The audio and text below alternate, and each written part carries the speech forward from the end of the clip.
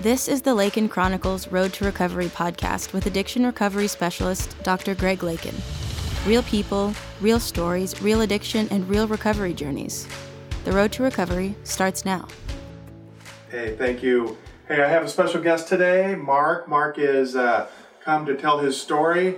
One of the things we want to do here is really help people by, we have great success stories from people that have figured it out. It may not have been easy, but life on the other side is certainly worth it.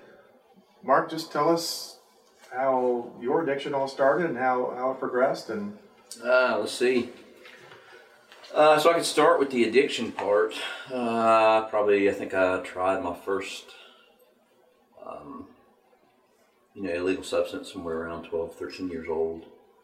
Marijuana and alcohol. And so the alcohol progressed up through high school with some spattering of marijuana, a little bit of cocaine here and there. But the behaviors, looking back on it with 10 years clean, the behaviors were there before any substances were introduced to my body. The defiance, the lashing out, the reacting to situations. Let's see. So now you're thinking back with all this hindsight and experience and stuff, and you can actually see the signs were there, but at that age. Yeah, who's aware of it? How can you communicate that at that age? You don't have the ability to know what's going on and convey that message to an adult that something's going on upstairs. Exactly. But the drugs didn't help. The drugs were an escape from the feelings. I didn't want to feel what was going on inside, and I could take a substance and it would make me feel a sick sense of comfort. Right. And so when you say even before, when you took drugs, did you actually feel more normal, like it quieted your mind, or did it actually just feel like, were you after euphoria, or do you think that? At first, I'm sure it was that you were after the euphoria. That all went away when it became the physical need became, so prevalent that, you had to satisfy that urge. Eventually it becomes not fun at all whatsoever. You're doing it for the social aspects of it, and you're doing it to fit in, and the peer pressure, but then after a while, it becomes just second nature, and you just have to have it to function. You think you take a drug and you feel normal, but that's what your body tells you, and everybody around you knows something's going on, except you. Right, and you can almost get in the habit of trying to change your mood artificially through other means. It just becomes second nature. It becomes second nature, and then it becomes there's a craving for it. But and so we're talking marijuana, alcohol, occasional cocaine, and then it progressed into I was addicted to anything. It was I want more, whatever it was: crack, meth, opiates, heroin. Just whatever was available. I just didn't want to feel myself in that normal state. There was such a chaotic mess up in my brain about who I was, what I wanted to be. You've got the whole society telling you to be one way, and it conflicts with what's going on inside you. And and looking back, you said the hindsight. Looking back on it now, you're trying to. We want to be unique. We want to be our own selves, but with the media and your parents and your friends pushing society on you, it's just hard to sort that out on what you want to be. There's just a conflict. So all these expectations, sometimes they're personal, sometimes they're from the outside. Religion, yeah. So oftentimes people kind of develop a drug of choice. Did you have a drug of choice? It ended up being crack for sure. That was what I went back to the most. But in between that, it was whatever was available. Sure. So you got used to these big giant dopamine surges. That was just what it took. Yeah. Yeah. You couldn't find it anywhere else. Sure. And so this, how did that affect your lifestyle? I assume you're going through a lot of money, jobs. The jobs, it was, the constant, after high school and going to work on going to live on your own and trying to have a life, and it was, unable to pay your bills on time. And that's when it was still somewhat manageable. You know, I was functioning, but you know, after years of that, you know, 10, 15 years of the functioning addict, you know, it became, I couldn't hold a job, I couldn't work, and I couldn't, you know, I trying to live on your own and not being able to pay your bills, the power turned off, you know, no insurance on your cars, and it just became the constant getting and using and finding ways and means to get more, you know, drugs. And like you illustrate, I mean, they can function for a while, you know, but it's going to catch up with you eventually. Yeah. So what was it? Was there a sentinel event that made you think it's time to get off, or? There was constant. I mean, that was a constant theme in the back of your mind. You know, you tell yourself, well, I know I'm a drug addict, but you know, you look around in situations and you see people that are worse off than you, and you're like, well, you know, at least I'm not that bad. I'm not that bad. It's not that bad yet. And yeah. And the conflict, you know, I feel, you know, for me, that there was a part of my brain that would lie to me and tell me that it wanted me to continue down that path. I mean, there's a part of me that would lie to me so I could get that dopamine rush, and it would do what it would say. You know, it lies to you in your own voice, so it's hard to... Right, and I see that kind of addictive thinking all the time. Well, I'm only taking 6 pills, or I'm just taking them orally, or at least I'm not IV, or at least if I'm IV, I'm not heroin. Yeah, there's a lot of justification and rationalization about your behaviors. Sure. Now, when is it that you decided, hey, I got to do something? Was there... Pretty much, you know, it's when you're at the end of the road. I mean, there's no money, you've abused everybody in your life, and, you know, that was there for you. So you can't manipulate money out of the family anymore because you lied, cheated, stole from them so much. And your friends, even drug, you know, even your drug connections just didn't want to have anything to do with you. It just got so bad. And there was, I had like one friend left, and you know, for some reason, you know, this guy, he was an addict on his own right. It wasn't like me. Like, he never had to go out and steal for it, or you know, he never had those urges to progress to harder drugs. And you know, we were just talking, and I remember telling him, you know, hey, I'm a drug addict. I drove from Jacksonville, Florida to Savannah, Georgia, and just because I didn't have anywhere else to go, nowhere else to stay. No, you know, I had the gas in the tank, and that was about it. And just told him, hey, listen, I'm a drug addict. And the funny thing is, you know, I've shared my story before, and you know, he was like, well, are you just figuring this out? You know, it's just like, because everybody knew. Everybody in my life knew. Yeah. Well, and so you just finally got bad enough, or you got lonely enough, or something clicked. And just desperation. Desperation. I mean, just desperation to have something else. You know, I need something else, but, you know, it's in that situation, you don't know how to go about it. You know, what options you have, and you know, or where to turn.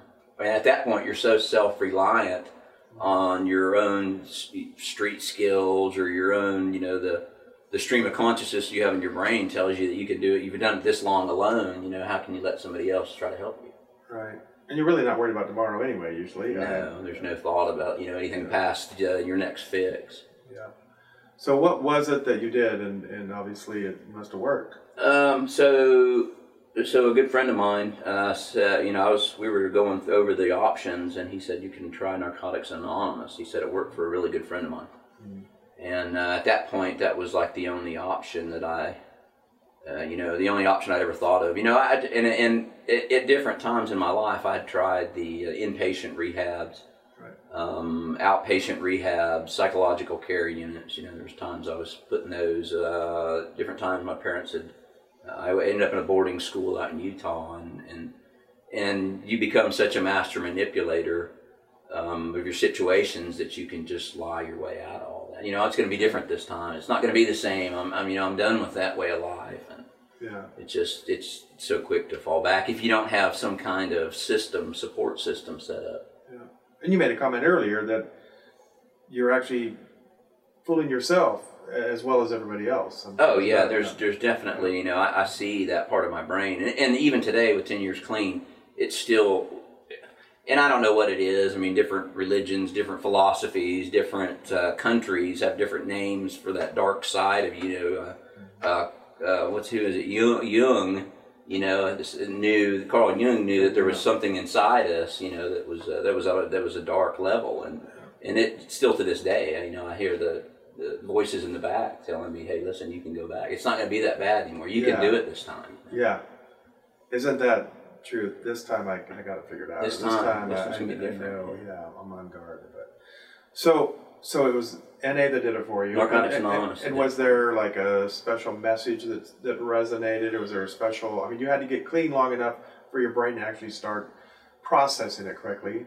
Yeah. There was, the catchphrases that were in there. Keep coming back and don't use and your brain plays tricks on you there too. I remember there's in the basic text in Narcotics Anonymous, it talks about who's an addict, and you can read this chapter. And I literally was so self-centered that I thought that my parents had played this evil trick on me, and that they had got put together this Narcotics Anonymous group. And this chapter was wrote about my life, and now with some long time clean, I look back and I see other addicts say the same thing. Like, I thought this was a joke. I thought it was a trick. I thought they were trying to trick me. Yeah. And it was, and that first chapter resonated with me because I was like, this is my life, And I literally at that point, I thought it was my life. I thought it was all a big TV show, and it was, like, I can't remember the TV show series where the cameras were on everybody, but I thought that was me, and it was just my selfish, self-centered nature.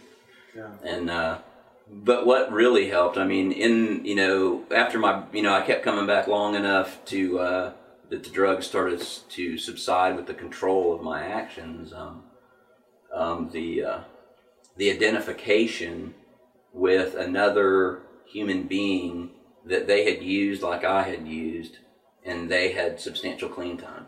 Right. To know that someone else, because we always think we're worse than anybody else, Eventually you get to the point like, well, you've never used like I've used. I'm trying to quit, but you don't understand. You don't understand what I'm going through, and it's just not true. Well, and that's why these stories are so powerful, I think. Way more motivational than something some doctor's going to say. People need to know that life's worth it on the other side, and they can do it. So you actually felt your brain kind of slowly start to change. The cravings, the need, those things, just the desire, desire to use and go cop more, eventually left, and there's some of the literature talks about, we're powerless over our addiction, and we are powerless. Like the first time I put a drug in my body, at this point, I realized that I will probably go down that road again. Right. And at other times throughout my life when I'd quit on my own, I'm going to do this on my own, and you go a week, and maybe I'm not going to try those drugs again. But I'm going to start here. I'm going to get a beer, or, I'm going to smoke pot, and the next thing you know, you go to the pot dealer's house, and there's no drugs, and he's got some pills, and I'm just going to do these, and I'm not going to do those, and it's just, sometimes it's a short trip to that dark place, and sometimes it's a real long, drawn-out trip to that dark place. Right. Certainly have patients and friends, they are clean for a day or a week, and now it's time to go celebrate or reward themselves. Exactly, reward themselves. Yeah. Well, good. Before I looked for excuses, and then there eventually became a time when, I'm doing so good, maybe I can do this again. Yeah. And anymore, I'm under the impression that I couldn't give up what I have now. It wouldn't be worth it. The short-term feeling, euphoria, dopamine rush, just would not be worth giving up the things that I have in my life today. Yeah. And so how is your life today? I mean, you're here telling your story. It's a good success story. You've got all kinds of... So I went from using, smoking crack every day, all day. The only thought I would have was, how can I get my next fix? From living, walking in the worst parts of Dallas, I'd park the car and walk in because my car would have been stolen if I was in there, and walking down alleys, just trying to trade whatever I had for just one more, to living, stealing water and electricity from a rundown mobile home in the woods because that's all I had was a camper, and to, let's see, today I went back to school. I've got 2 degrees. I'm a manufacturing engineer. I own my own home, multiple vehicles, the healthiest relationship in my life. And, I have a daughter that's never seen me use.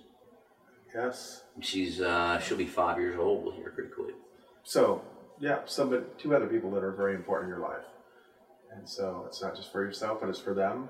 So this daughter doesn't have any clue. Has no clue. Yeah, she has no clue. I told her I was coming to do this today. And every every Sunday I go to Narcotics Anonymous meetings, and more than that if the situation warrants. And I tell her I'm going to a meeting, and she really doesn't understand yet what that's all about. Right. But her mother's in the same boat, and her mother goes to meetings, and so she actually goes to some meetings and hangs out with some of the other kids from Narcotics Anonymous. Well done. Yeah. Did you notice that when your brain was so used to all these giant dopamine surges, 300-400 times normal, and then all of a sudden it's not there anymore? Was there a time where things seemed flat, or things, Well, yeah. And then how long does it take for your brain to reset? I mean, people need to hear that, hey, it does reset. So, yeah, I mean, you're always searching for, when I got clean, I was always looking for something, something to make me feel, well, first of all, I mean, I guess the first part of it is the feelings, like dealing with the feelings that come with being clean and that I hid from for so long. There were so many, love, anger, grief. I mean, all those things come, and you have no skills on how to deal with them, and sometimes they're overwhelming. As a child growing up, I mean, eventually you learn how to deal with these things on your own and how to handle the feelings that come inside. But as an addict that's hid those and regressed those for so long, it's hard to deal with. And the feelings were coping with the feelings in the beginning in recovery was a very difficult part, and almost took me out to use multiple times. I mean, there was just the feelings seem so large and overwhelming. People talk about, I have big feelings. I mean, they're just so amplified when you haven't felt them for so long. And just normal life shit. Normal life shit is just overwhelming. And then whether historically you've just checked out, but now you're dealing with it. Now you're dealing with it. And is that, historically you've checked out and used drugs, and this now you're calling, people in your network in Narcotics Anonymous that have been through this same thing, and you're saying, hey, I'm I thought I loved this girl and she left me, and my whole life is falling apart, and the answer I got, and I still think of us today. My sponsor said, well, you don't know what love is, for all you know, that feeling could be gas, and he's right, you don't know what these things are. But now today what I've learned is the love that you feel is the love that I feel. The grief that you feel is the same as the grief that I feel, and anger and how we deal with all that, is something you learn in the process, in recovery. Yeah, you're very, very cerebral about the whole experience. So, what are some of the things you've learned, and some of the messages you want to send to people that think that were there where you were? Well, I mean, you're worth it. I mean, I got to a point where I thought I wasn't worth it. I don't deserve anything good. I'm such a bad person. And a lot of that comes from the society and the religion, what we were raised in, and it's what's forced on you, and sins, and oh my God, you're going to go to hell, and you're such a sinner, and so you deep in your mind you have that programming, and it's just saying, I'm not worth it. I shouldn't be here. It's like, why am I still here? And but you are, you're worth it. And something I struggle with is in meetings when people say, oh, only by the grace of God am I here today. And the grace is like an undeserved reprieve, and I fight that all the time, because I don't think anybody's undeserving of a life worth living. I mean, I don't. Right. And you can have it. It's there. It's just like there's people, there's different programs. I mean, there's NA, AA, CA, Nar-Anon, Narcanon. There's so many different programs, and you will fit somewhere. If you don't fit in one, you can find it. You can find some place you do fit in, and you can find identification with other people that have been through the life. We all have different lives, but the situations are the same, and we individualize so much that we think we're different. We want to be on the outside. I don't need to be. I can't be in there with you guys. Getting clean and living this good life. I don't deserve it. That was something that I struggled to overcome. And the guy, the group of men that I got with in Narcotics Anonymous, they reached in and said, hey, listen, you're okay. You're going to be okay. And if I tried to withdraw, they would reach out and they would grab on me and say, hey, listen, it's a dangerous place to sit on the outside and jump in the middle. Oh, they must have seen something worth saving. And you make a good point. You try a program here or try a program there, and it doesn't resonate or it doesn't connect with you, and yet you keep trying, you'll find one. You'll find one. You've got to find one. But But see, that's another trick. I mean, that's something that that I feel the dark side in me tries to trick me out of here. You know, these guys, you know, this guy says one thing, this program says another thing, this program says another thing. They must not know what they're talking about, you know. But you know, you have to start making decisions that are going to benefit your life. Like, I'm really good at sitting on the outside long enough to talk my way out of something. And you know, but if when I start making a decision, okay, I'm going to go to, you know, and I'm just bringing up the program that worked for me. I'm going to go to Narcotics Anonymous, and I'm going to devote myself to reading this book, and I'm going to devote myself to following the suggestions, getting a sponsor, reading the literature, going to 90 meetings in 90 days. You know, you start to see that these decisions you're making are benefiting your life, because before, the decisions I made did nothing but hurt my life. Right. And it's hard for you to understand that you're capable of making decisions that will benefit you in the long run. And in the beginning, I didn't make a lot of good decisions. You know, even clean, you know, just barely clean, I didn't make a lot of good decisions. You had habits you had to change. Yeah. But like you said, 90 and 90, or some of these, it's not all easy. You know, the journey's not without its, you know, issues, but still, you know, like you said, it's worth it on the other side. You're doing great right now. And then what are you doing again to toe the line? I mean, you know that, you know, anybody can go back there, but you've set yourself up for success. You've been clean for how long? 10 years. I picked up 10 years in February 14th. Yeah. Good. But you still go to meetings? Still go to meetings. I still talk to my sponsor, you know, multiple times a week. I still talk to the men in my network. Yeah. You're out there helping others. Like, I take other people to meeting. I sponsor other addicts. Powerful. Yeah. I just stay involved. I mean, like, you know, I said earlier, I try to stay in the middle of it, because, you know, if I sit on the outside long enough, you know, I'll just be like, I'll go back to that. I can do it on my own. Right. And it's, you know, self-sufficiency, and, you know, the higher power thing almost kept me out of the different rooms, you know, AA, NA, because they talk about God, they talk about higher powers, and that's scary when you come from a place to where you really truly believe my God has forsaken me, you know, where this God, and there's some huge plan. How does he plan for me to sit in this crack alley, you know, or this rundown crack mobile home with possums coming up through the damn vents? You know, how is this part of a plan? And so it's hard to turn that and build the higher relationship with a higher power to so you can feel that wholeness inside.